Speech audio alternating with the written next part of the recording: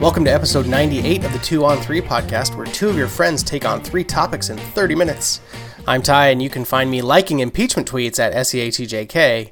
And with me tonight, on remote, is Chris. When are they calling you in to testify, Chris? Very soon. I'm actually, just waiting for the call. Anyway. Yeah. That's right. You're doing advance work out there, right? Getting ready to take over one of those posts when these guys go to jail. Yes. Actually, I'm starring in my new movie, Podcaster Far From Home, is what I am. It's been a week, so I'm ready to get out of here. Are you doing any commentary for us? Where would we find that if you were? If you were following me, I'm at CD Villasenor on Twitter. All right. Well, you can interact with the show on Twitter at 2on3pod or hit us up via email at @2on3pod.com. You know how much we love to hear from you. You see, Matt told me I wasn't enthusiastic enough. I think that's the funniest part of that little bit. I always like doing that sort of like, you know how much we love to hear from you. Yeah, indeed. Well, hallo, guten Abend. Yeah. Well, this week, we'll start with an update on your adventures in the EU, or at least one country in the EU. Yeah. We'll wade into some OK Boomer style content while we defend our arrested adolescents. And finally, we'll get into some of your submissions for alternate movie synopses, along with some of our favorites. Beyond the buzzer, we'll pause for Jawa, and I will tell you about my brush with superfan number 45 in the OT. Ooh. But Chris, speaking of politics, you had some political theater to get off your chest first? Yes? Yeah, so, with all the things that are going on, I think there's some really important issues that we need to get to the bottom of. And first of all, I think the most important issue that we've had this week is the unjust prosecution of Representative Swalwell. I think a lot of you have seen the video where he's on with Chris Matthews. And obviously a fart is made. So cheese is cut. Did you see that the Hardball account tried to play it off as a mug scraping across the desk? Why are people trying to cover this up? Now, this is the funniest thing about it. First of all, I'm of the mind. Now, as someone who has farted, I'm of the mind that there's no possible way you could cut a monster like that without, number one, either shifting or breaking your sentence. Now, if I was speaking to you right now in a basic conversation, not even on TV, but just on a basic conversation, if I had a fart, there is no possible way I could complete a sentence while talking to you without either shifting in my seat or breaking that sentence to cut that big of a fart. I might be able to let a small one slide, but that one is a monster. That's a decent size rip. Quite a start to the show for you here. But do you agree? I mean, there's no way, right? Well, I don't know. I don't have the healthiest colon, so I mean, it might be a little. But admittedly, you have farted as well. I am a person who has farted. Yes. Okay. I can't deny it. But I can't, and I think I'm actually a very talented farter.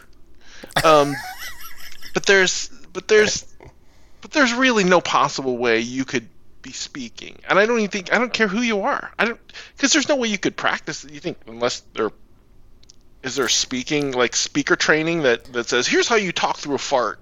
But it happens in the transition. It happens when he goes to him and. No, there's the pause. No, but he's talking. No, he's not during the pause. Swalwell is speaking in the middle, and it happens mid-sentence. This is why I can't believe it's Swalwell, because it's mid-sentence. He's saying, well, the United States of America, blah, blah, blah, blah, blah, blah, blah, blah, blah, blah, blah, blah. I think there's no way. So my contention is it's Matthews. And, he thought while they were cut away to Swalwell speaking, they'd muted his mic. Because maybe that's something they do on TV, and he just decides to just let one fly. That was the very first, I don't know what you'd call it, sort of JFK style conclusion that I saw based on this film was that he expected his end to be muted by that time. Right. And that so then again, Hardball obviously says the audio came from their side. Ultimately, they did say it was the mug. So Swalwell definitely. The mug. That is not a mug. I've heard a mug scrape across a desk. I've also heard a mug scrape across a desk. It don't sound like that. Yeah. That's a fart. It's Chris Matthews' fart. And if Chris Matthews was a man, he would just own up. He would just say, "You know what? I thought I was muted, and I let one rip." Actually, I think I would just say, "Don't worry about it," and that's all I would say. Like, and that would be an admission enough for everyone that thought it was me. Yeah. But then I just would never comment. Don't worry about it. Did you fart on air the other night, Chris? Don't worry about it. I think that's the right response. It reminds me of the time the Jesus guy on the street was like, "Have you accepted Christ as your savior?" And I said, "Don't worry about it," and I just kept walking. I think I like that approach. I think that is a solid approach for many things. I think a lot of celebrities and a lot of politicians, when it comes to these things that don't really matter, that are just sort of goofy things, is like, was your fly open? Yeah, don't worry about it. Yeah. I don't know, whatever. Yeah, well, that's a running joke in my household. Actually, an alternate version of that is "Who can say?" And so when it's a known fact that you ask, a known fact, who can say? Yeah. Oh, what? I like "Don't worry about it" much better than "I can't confirm or deny that." Yeah, no, I like "Who can say" now that I've come back to it. Okay. I like "Don't worry about it." I like those are equal for me. Oh yeah, I like "Who can say" because you're just basically, or I like "Don't worry about it" because I just admitted, yes, it was me, but don't worry about it. It's not, but it's irrelevant. I actually think anytime someone asks you any question, you should just scream, "I want nothing" at the top of your lungs. So farting on TV is a wonderful thing. Like a farting on live TV, it's like on the NBA when like somebody just yells "fuck" really loud. On the basket mic, yeah, that's the greatest. Yeah. So farting on TV and NBA players yelling, or sports people just yelling "fuck" on TV it will never get old. It never gets old for me. It happens with basketball players, with golfers, with everybody. I never don't think it's funny. Yeah, it works for me every time. Well, and I don't. Since we're talking politics, the Trump walking into the UFC fight a couple weeks ago, when there's sort of a mix of boos and cheers, right? It's kind of a mixed reception, but definitely, sure. Depending on which camera angle you watched, the audio was different. So. Okay. But there were definite boos. And in the one video that I watched a few of them because I wanted to understand, like, what's the dispersal here? And there's one video where you can hear the boos pretty loud, clearly in this section. It's boo, boo, and then really just a nice, rich, burly, "fuck you!" Like, the guy couldn't be more than like 4 or 5 seats away, but really went for it. And it's not even the context of the fact that it's Trump, or it's just this video where there's people booing. And then it's really robust "fuck you." And it killed me. I fell down. It was great. Because like I said, that never gets old. No. All right, well, should we do the show? You bet. All right. Segment number 1, tell me about your business travel, Daddy. No, the thing is, I know the reason I put this on the list today is because I know you know this very well. Because you had a very extensive trip once for your old job where you went all around the world. That wasn't one trip. It was in the couple of years that I had that job, I had to go to see my guys once a quarter. But there were so many that I just had to go to like a million places. So it took every quarter I was going for at least a week because it doesn't make sense to travel for hours and hours and not stay. The longest one I ever did was and I mentioned this actually. It's funny, not that long ago, but the New Zealand. Sydney, Singapore, Tokyo. That was the longest single trip that I ever did. Those are some long hauls. Those are some long haul flights. It's the one that gets you is the Sydney to Singapore, because in your head that's close. It's not close. Because it's around the biggest, fattest part of the world. It's that's a 9-hour flight. Oof. Yeah. Yeah, and that's you think you're closer. Right. It seems like, this will be the short leg. It's like it's as far from Singapore to Sydney as it is from Tokyo to Seattle. Yeah. That's something that people don't really realize. People don't realize. Hashtag. But as far as staying like in the same place, what's funny is that everyone kind of gets to know you, like all the hotel staff.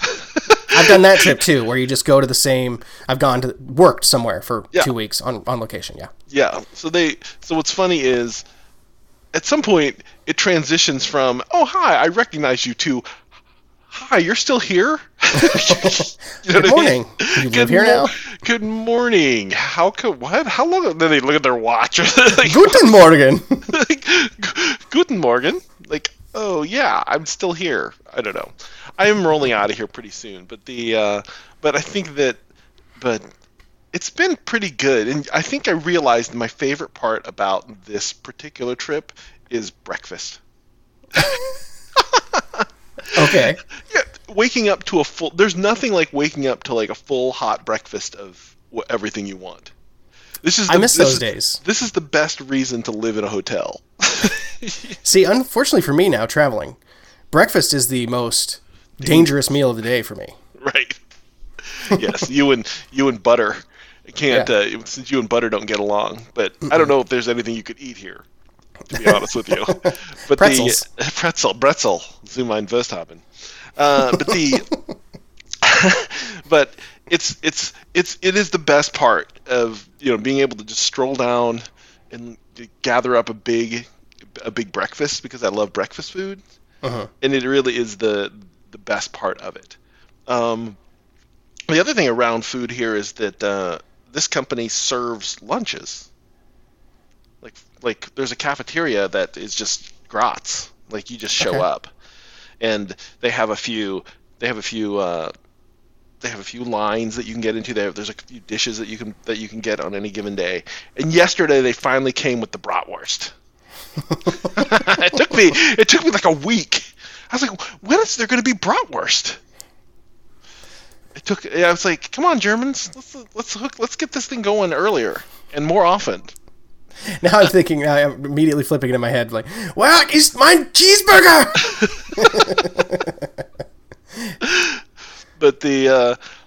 I was finally thrilled. It's like, all right, mashed potatoes, sauerkraut, bratwurst, yay! So now I'm fulfilled. What do they call sauerkraut in Germany? I think that's you just say it with the German accent. Oh, got it. Okay. Yeah. Those are funny jokes always to make too when you're sitting around. What do they call sauerkraut? Hey, what do they call this in German? It's like that's what it is. Oh yeah, sorry about that. Well, if you have any time, you should find me some kind of bar shirt, because their bars that's what my last name is. It's Cellar, which generally stood for barkeep, like a bartender or a bar area. Yeah, I saw it I saw your name everywhere when I went into Heidelberg. Find me a cool shirt. I don't know if I'm going to have time to find you a cool shirt now. If I'd have known this the other day, if I'd have known this over the weekend, I would have... Well, you saw it. You said a bunch of times. You're like, hey, I should get one of those. I'm not really a souvenir buyer. But... If I went somewhere and there was a Mr. Villa shirt, I would. If I went to that restaurant and you'd never seen it before, I'd get you the Mr. Villa t-shirt. You get me the Mr. Villa shirt if you go to the Mr. Villa Mexican restaurant on Lake City Way. Yes, I'm going to now, specifically to make you feel bad about this incident. You could also go to Villaseñor Family Restaurant in Yakima. There you go. I think there's one of those as well. So what other interesting things have you seen? So I went to Heidelberg, and they have a castle there. Mm. And you know what's fun about going to these... like a Nazi castle? No. Like a... Yes. I was there to see I was here. Dang it! What's the Indiana Jones? We're here to see tapestries. The tapestries. Yeah. I was here to see the tapestries. It's kind of this old. It's mostly a ruin. Okay. Now, but I'm always right because of the war. I don't know. No, because it's old. Because it was built. It's built in like 1200 or whatever the hell it was. Sure. But that's always the nice part about going to older culture countries, right? You see things and they're like, this was built in 15 something. You're like, shit.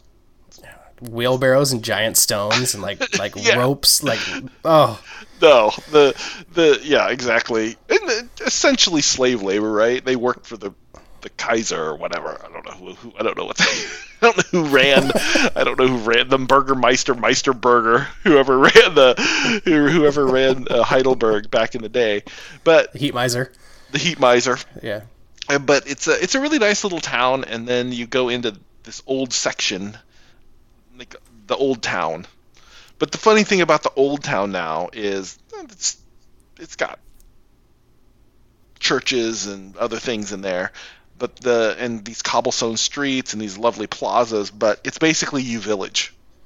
But it's built into the old town, so you see all these modern clothing stores. There's a Starbucks down there. It's just kind of it's like Leavenworth, you know? Yeah, It's kind of this. It feels like, oh, this is nice, and you sort of walk into the town, and then all of a sudden it opens up into this. You can see they're everywhere. Yeah, that's like Rome is like that. It's sort of there's a city, but it's built into the middle of an old city, and like you're walking through an alley, and then the Pantheon. It's just here it is. It's like, oh, I don't think it's a Pantheon. I think the Pantheon might be in Athens.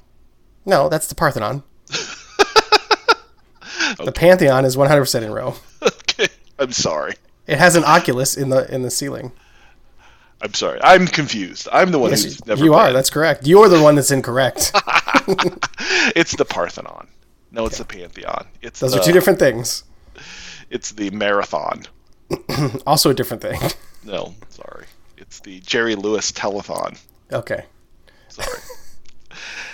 Anyway, but then on the next day, I decided I was still stuck here in Nowhere Town. So I took the train to Stuttgart and went to the Porsche Museum.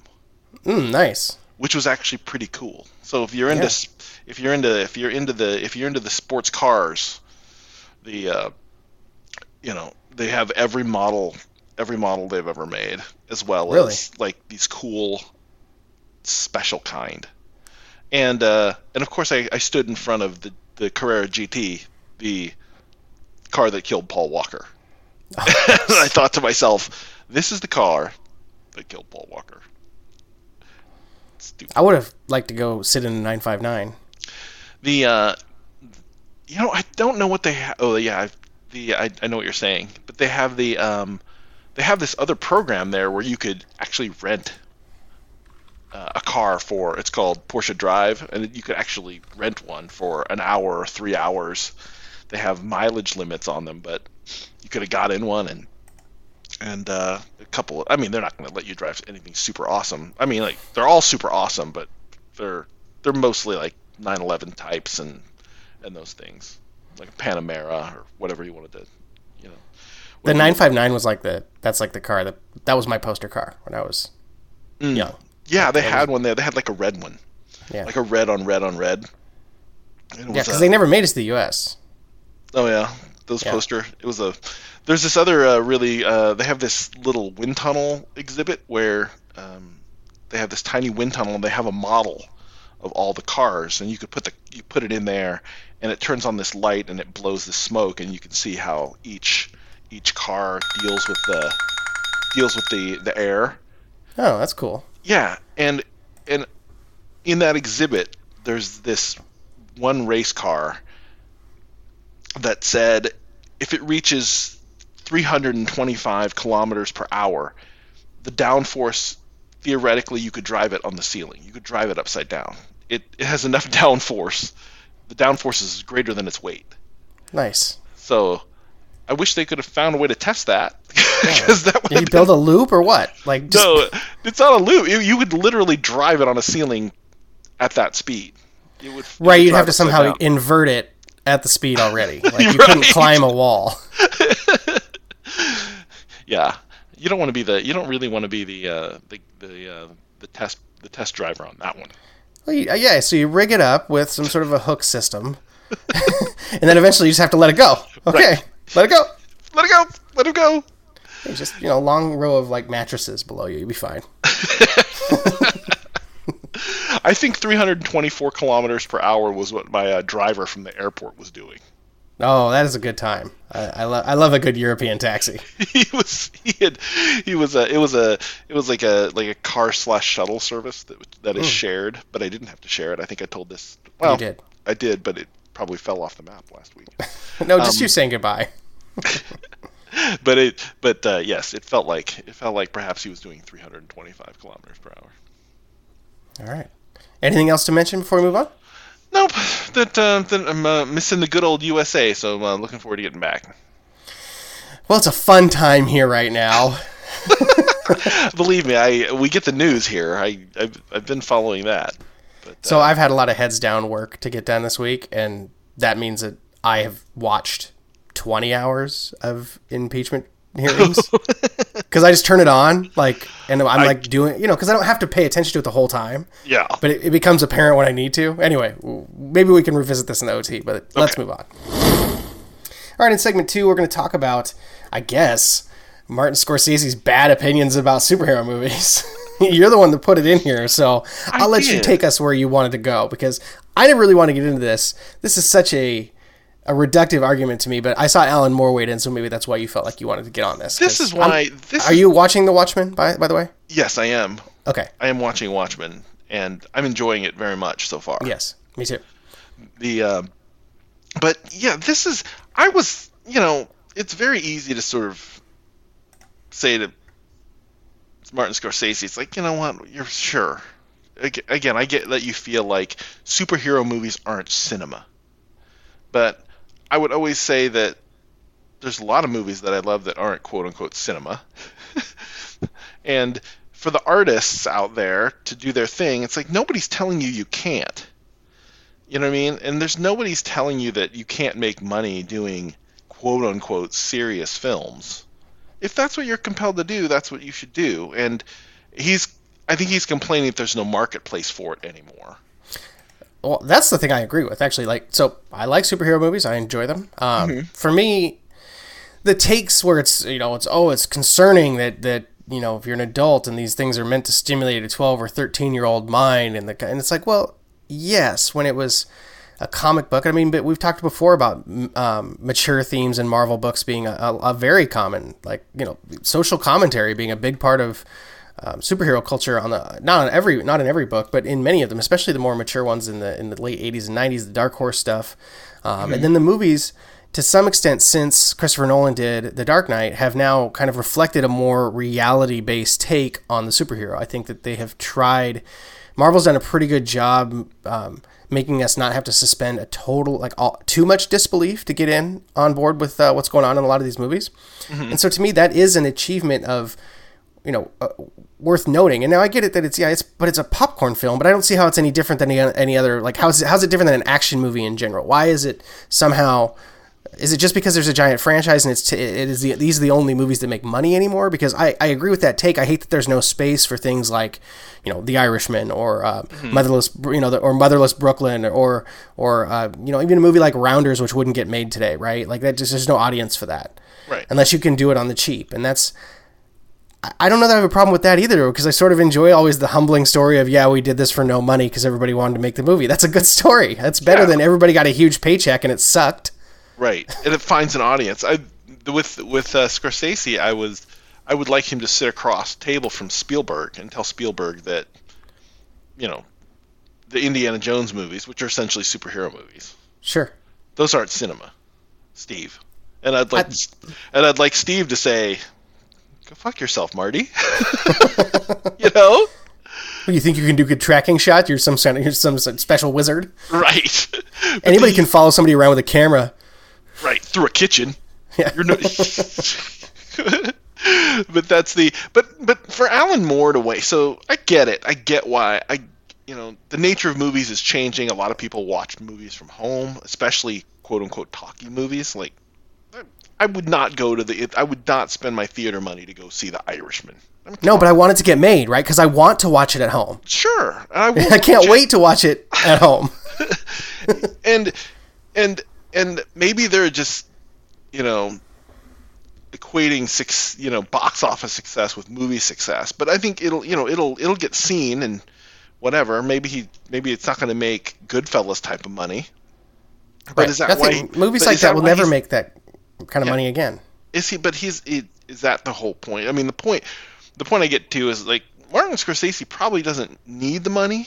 If you want to make movies, great movies, just make great movies. And if they are great, will they, was that enough?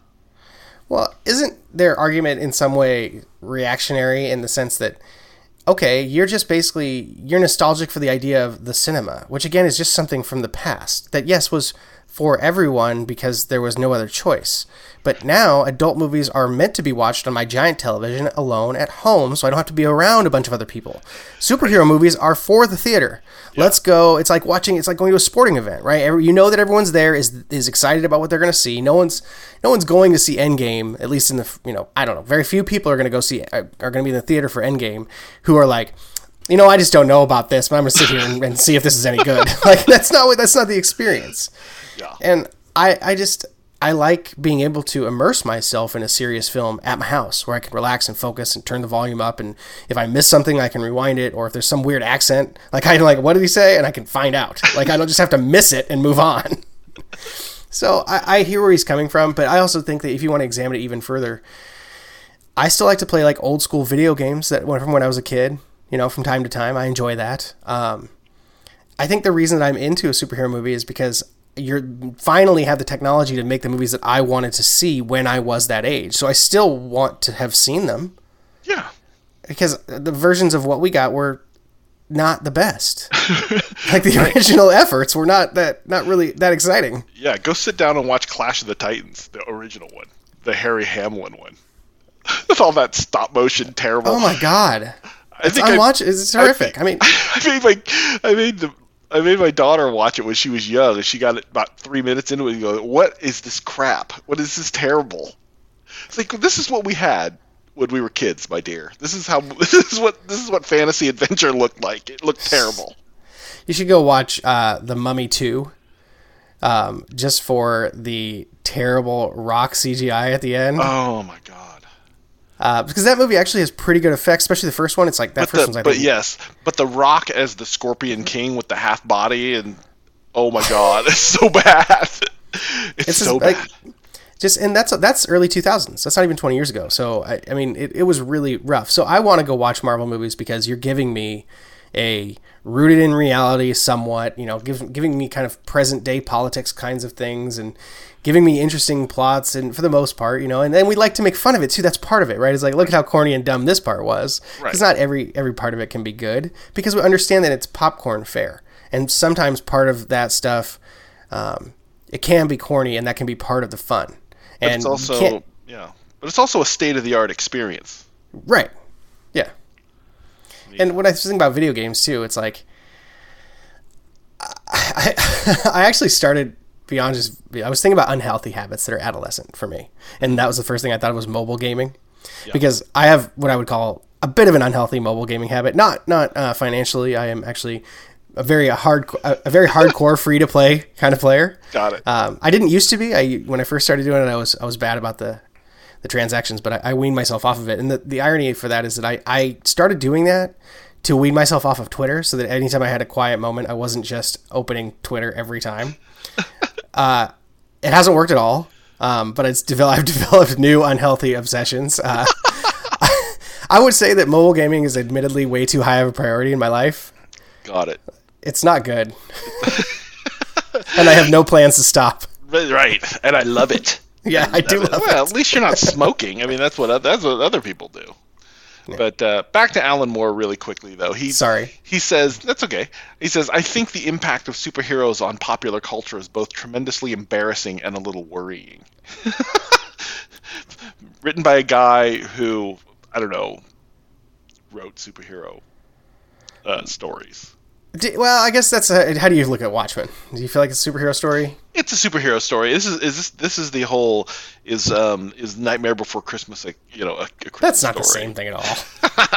It's a social commentary with superheroes, told in the context of superheroes, right? Sure, and he talks about like the concern of people hanging on to the 20th century. I mean, I guess I can understand that point of view because I am definitely nostalgic for a period of time where just the world seemed like it wasn't about to bust open at the seams at any moment every day. Sure. It's called being a kid. Yeah, it really is. I mean, that's the and and I think that you get to maybe dream out loud a little more about, and the people who are currently running these businesses, I mean, who are coming into influence more are the people who are my age, right? Mm-hmm. The people who grew up in the 70s and early 80s. These are people who are, who've got the who's got the controls of this ship. So of course, that's why we've seen such an explosion of that 80s, that 70s, early 80s nostalgia. It's something we want. Again, it harkens back to a simpler time. I think the most offensive part is Scorsese's comment where he says it isn't the cinema of human beings trying to convey emotional, psychological experiences to another human being. And I think that's simply just not correct. Like, those movies try actually really hard to make you care and to make you buy into the characters' emotional journeys. Now, they're not always as well crafted as you might find in a more serious fare. But I think for the source material, and it's impressive what the amount of investment that they've gotten me to put into these movies emotionally. Like, I never really feel, I don't know, I don't get emotionally triggered by media very often in any form. In fact, I was at a basketball game last night and there was such a sick, unexpected alley-oop that I jumped out of my seat and kicked over my beer. Like, I was like I was not ready. I literally was surprised. I was like, that's why I come to this shit. I love it. Because there's natural moments that just don't get to experience that as you become a jaded older adult. And, things like Cap wielding the hammer, wielding Mjolnir is one of those things. So I love, cinema, but yeah, when you make me, if I get the tingles because of you connected to something from my childhood that makes me happy, I don't understand. Yeah, why would you crap on that? Well, I was about to reverse myself because the reality, I think, Chris, is that we come at this from a very sort of ability to see, using critical thinking, multifaceted aspects of this kind of entertainment. And I think we often overlook sort of there is a fanaticism that exists at a intellectual level that doesn't maybe examine it as closely. Right.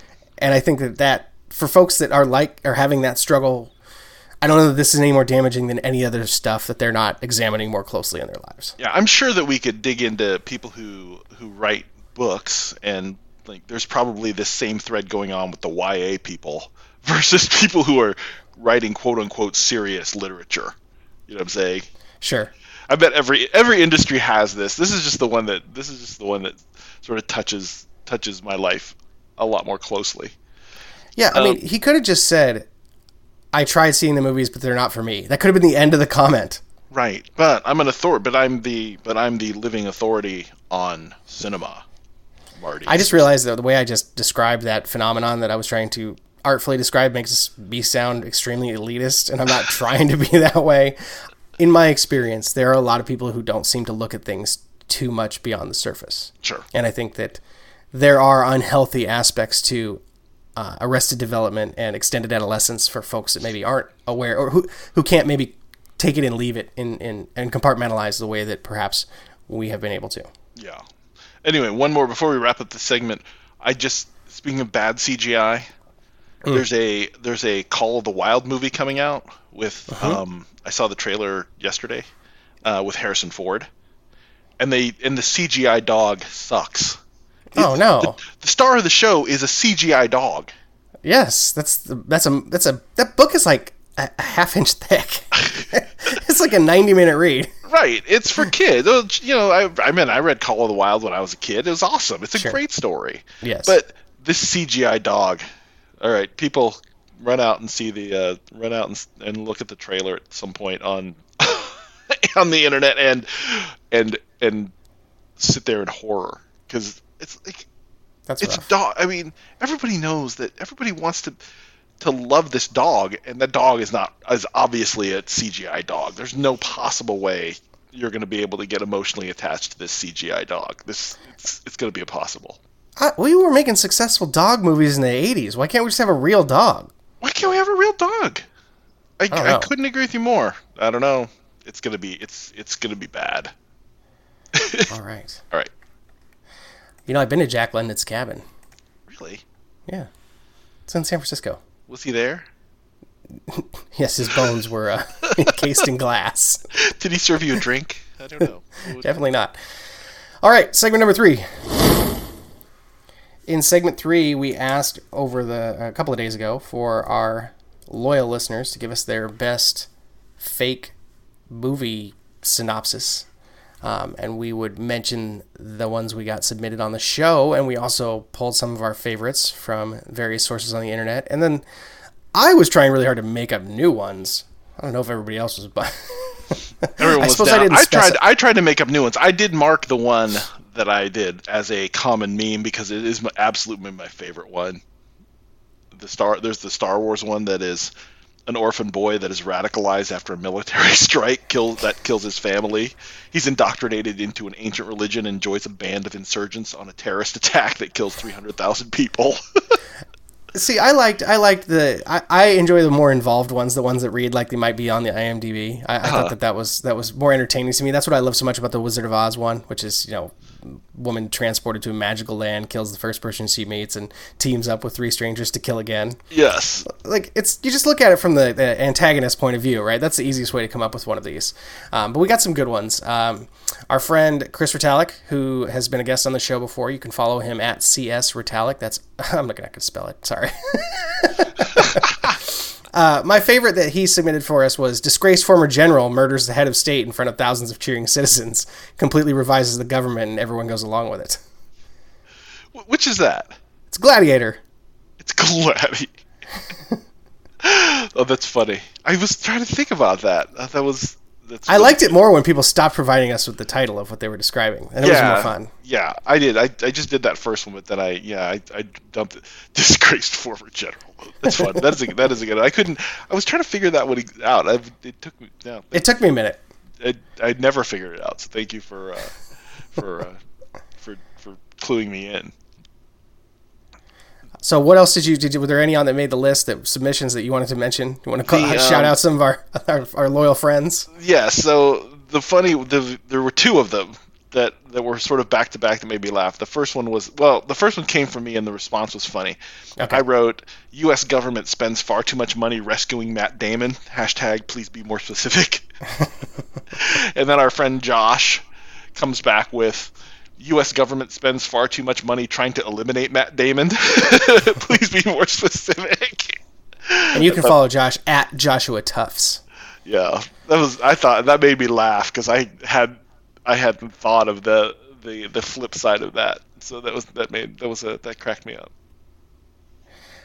I liked East Coast whiny brat comes to town and stirs up trouble, and including manipulating an old man to assault some teenagers. That's a classic Karate Kid take. That's also from Josh. Our friend Brian Schwartz, also been a guest on the show, at Brian Schwartz 04. Drug-addicted girl takes advantage of mentally challenged boy for 3 decades. Our friend Ken Kallenbach, at IamKen24. 7, a religious man killed for following his beliefs. That might be an oversimplification of the circumstance. That's the funny part of this game, is sort of just boiling it down.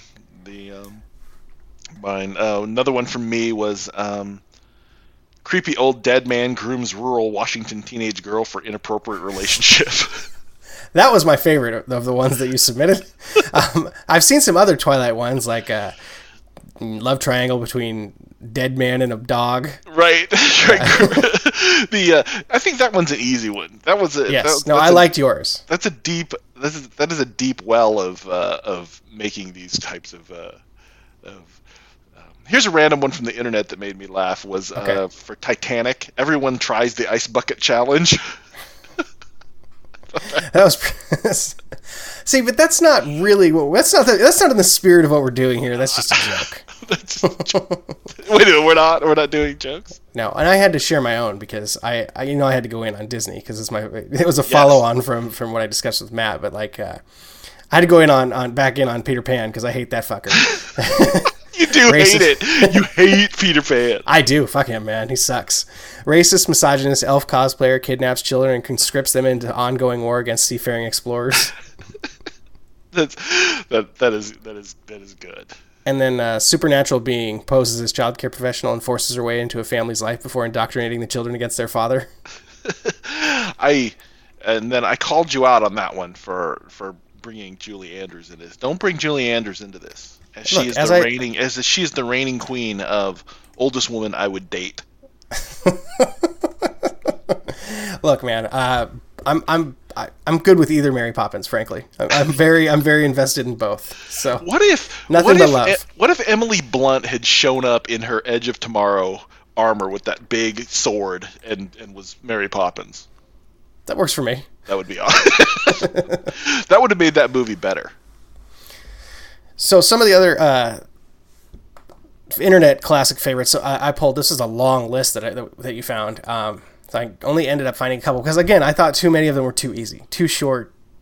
I mean, not bad necessarily, but not the. I was looking for a specific type of funny bone to be tickled here. So, right. I really enjoyed Rudolph the Red-Nosed Reindeer. Bullied kid with birth defect proves people are only nice to you when you need something. That is good. Did you grab any others? I'm trying to. I don't think it ended up on the. Here's a couple from me that I thought, I don't know, let me toot my own horn, that I thought may have been clever. Divorcee cross-dresses to ruin ex-wife's relationship with James Bond. That's Mrs. Doubtfire. That is indeed Mrs. Doubtfire. And then there was... Is that timely? Did it have to be... Like, he was only James Bond at that time. Like, does it still qualify later on? Yes, of course. Hey, once you're James Bond, you're always James Bond. You know how, like, if you hold public office, they always call you by the highest title you've held, even if you're not holding it anymore? James Bond is similar. Once you're James Bond, you always get to be referred to as James Bond.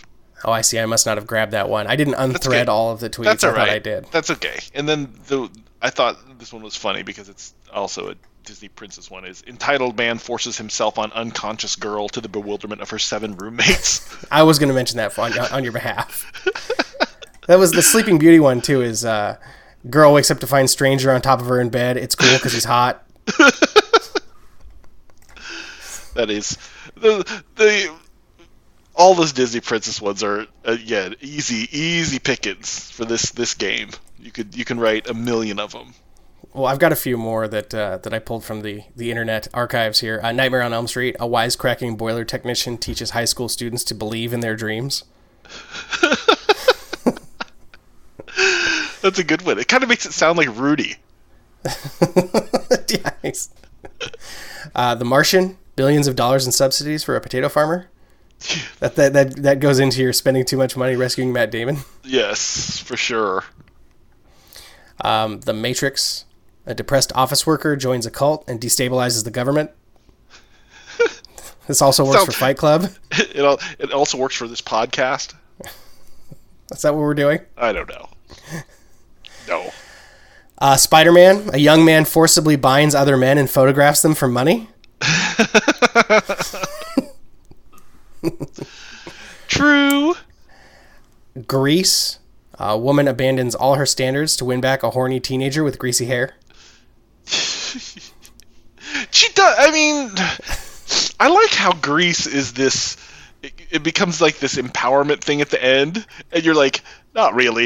You know, when you're a kid, the end of Grease is that Sandy finds herself, like, and she becomes more of an empowered woman. And and now that you're older, and you look at that ending, you're like, wait a minute, she was just fine. Sandy is just fine the way she is. She's a 30-year-old high school senior.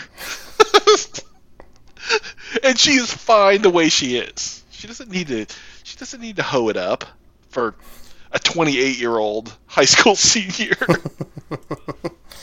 No, and those that movie. It's not great. It's not really great. It's amazing to me if you didn't think about it too hard. Because back, when these movies were made, nobody really thought about anything too hard, at least not in the public sphere. Yeah. Really. And there was I can't believe how much of our culture has been influenced by the idea that, boys will be boys. Like, oh my God, what? I mean, Boys Will Be Boys worked all the way up to probably like 2008. Yeah, it's crazy. It's crazy. Yeah, But anyway, Grease is particularly awesome because when I was how old was I when it came out? Early 80s? Right around 80? Like maybe I was 10 or 11 years old. Isn't it 1979? Is it? Okay. So again, 10 or 11 years old. That's what we thought high school seniors looked like. Oh, right. Yeah, You know what I mean? It's like, oh, they're adults. Yeah. And it's the same with 90210. When you watched 90210, you probably thought, oh, that's what high school seniors look like. For sure. You know, adults. And then Except you get older, and you're like, wait a minute. By that point, though, entertainment media had expanded to a point where I found out pretty quickly that, like, Andrea was 35. Right. Like, I remember it being a pretty big story at the time. Like, what are we doing here? You had access to information. See, we didn't have access to this kind of information. Or we just, sorry, when they did the 90210 reboot with actual, like, teenage actors, that was what was wrong with it. It was like, I don't want to watch children. I want to watch adults pretending to be children. Right. It's the Gossip Girl. So, yeah. It's the Gossip Girl's a watchable show. My daughter's starting to watch Gossip Girl now. And I was just laughing at it. I was like, you and your mom both. It's like, wait a minute, is Chuck Bass drinking in a bar? How old is he again? Oh, he's in high school. It's like, okay, yeah. He's a 38-year-old high school senior drinking martinis in a bar.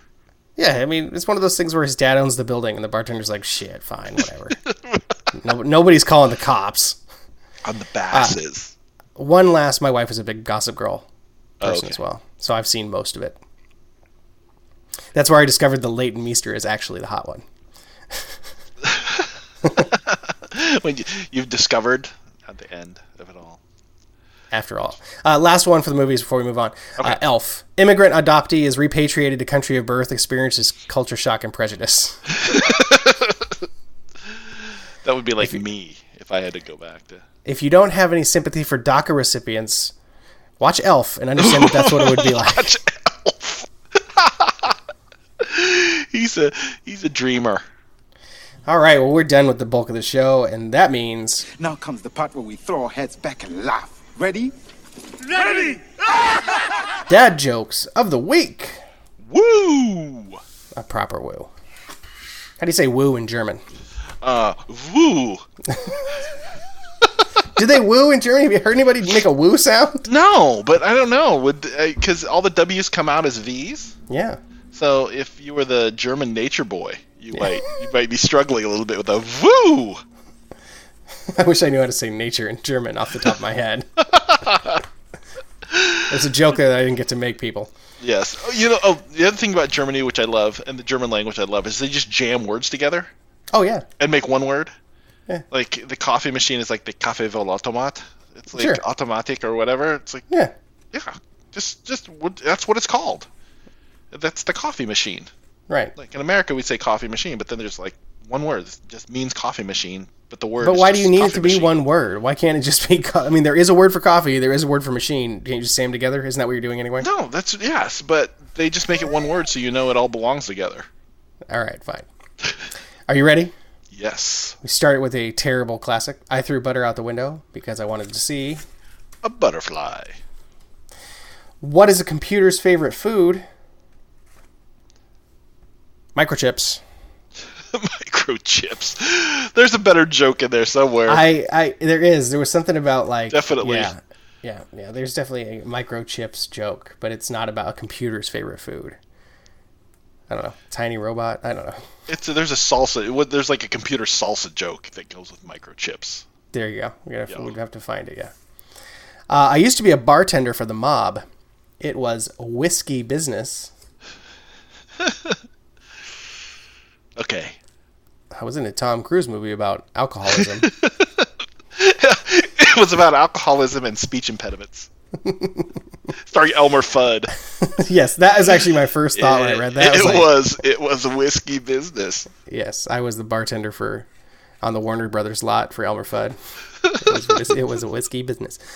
I like a new boomerang, but I can't seem to be able to throw the old one away.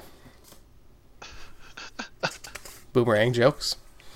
Why are Saturday and Sunday so strong? The other days are weak days. Yes, that's right. The rest are weekdays. And finally, what's the difference between ignorance and indifference? I don't know, and I don't care.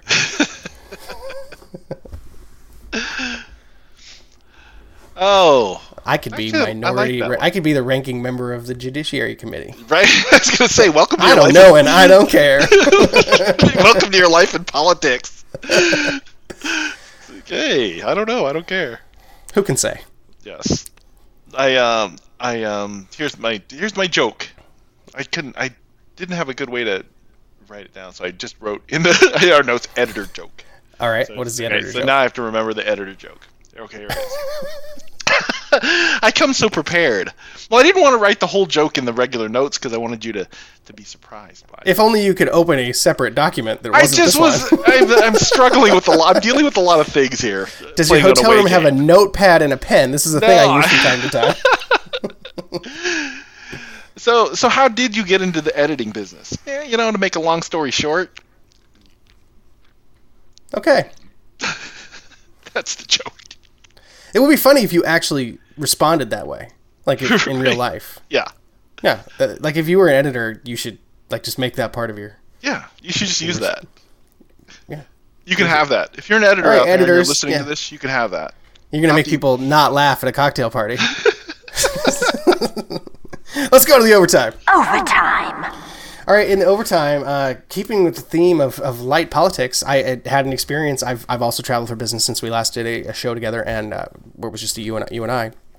And I ran into a Trump supporter on an airplane, and it was a plane to it was to Calgary. There's no reason I can't say that. I'm just trying to not dox myself too badly.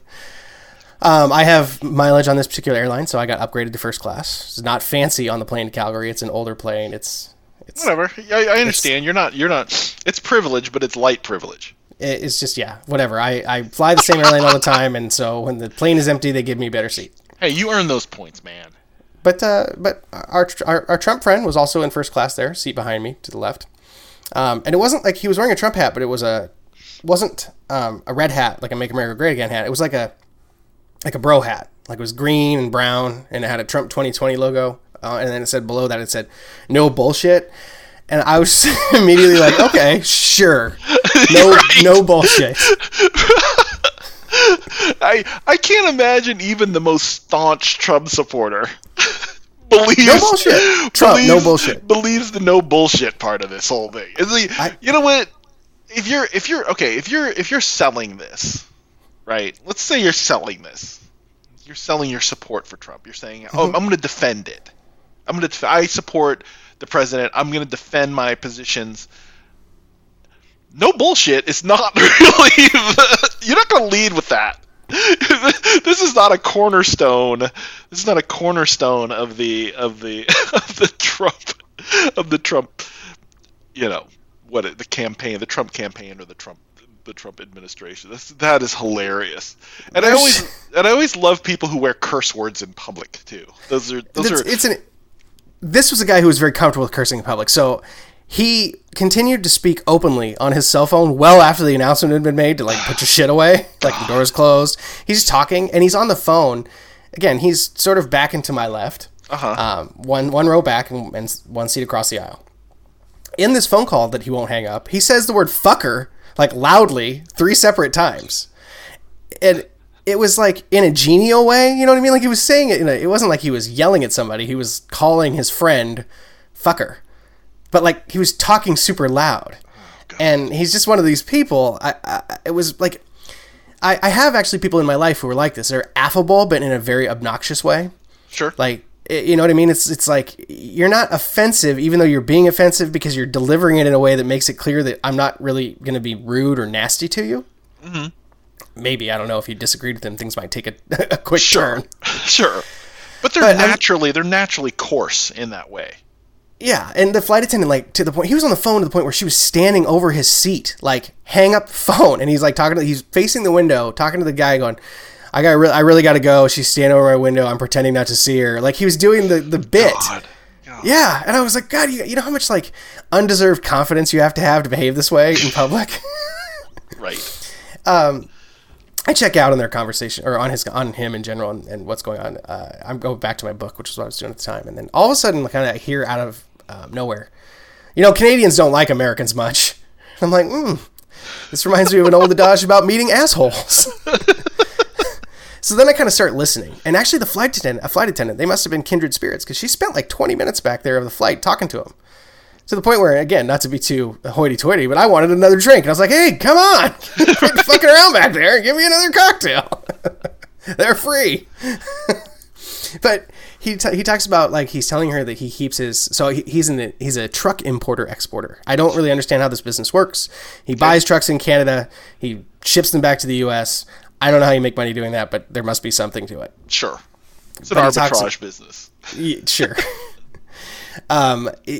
He says that he keeps his suppliers happy by bringing them Copenhagen and cigarettes from the States, so like at reasonable prices, because tobacco in Canada is much more expensive. Okay.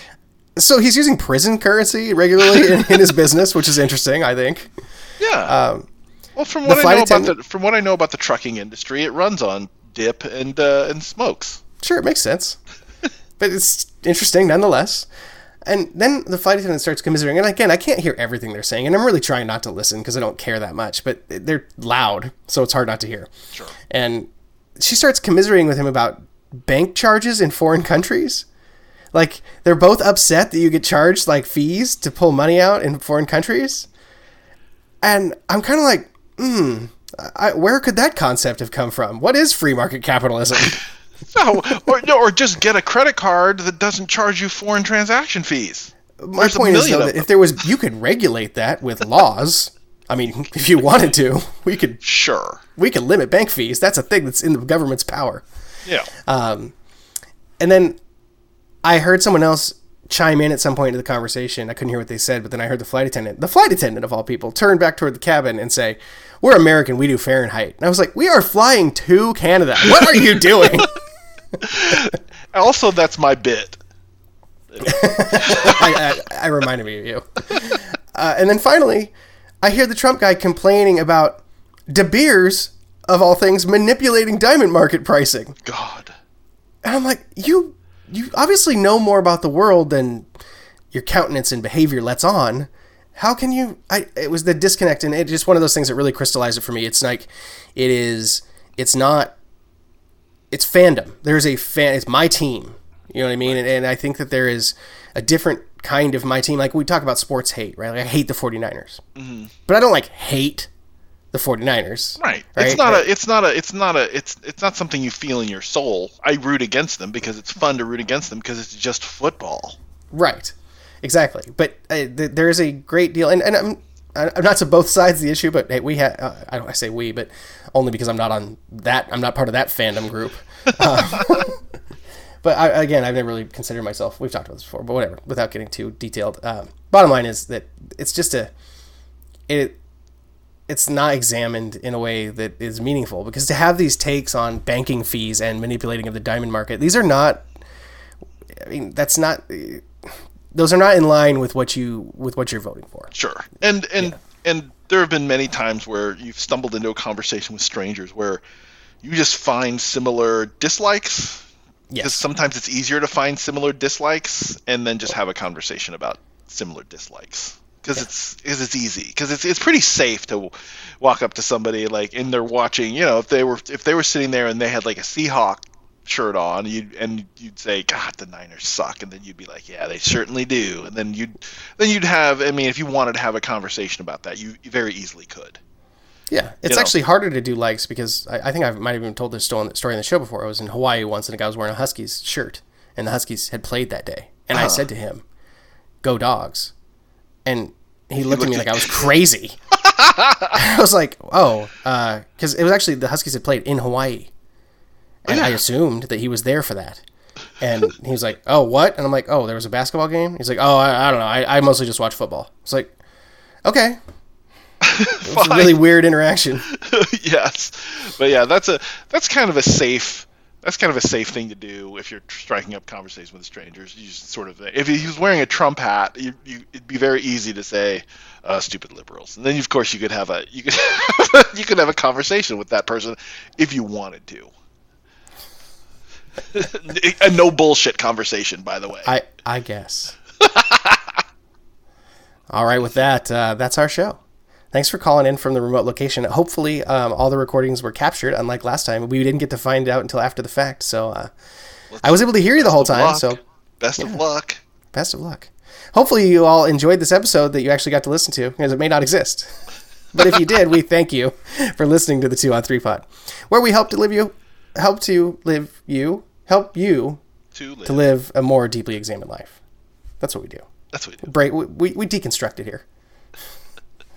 If you don't already, please subscribe and a review wherever you get your podcasts. Oh, and by the way, I checked on Spotify, and you can actually just search for 2 on 3, and it actually comes up now. It is all one word. There are no spaces in our manual of style for the branding of the 2 on 3 podcast. It is number 2, O-N, number 3.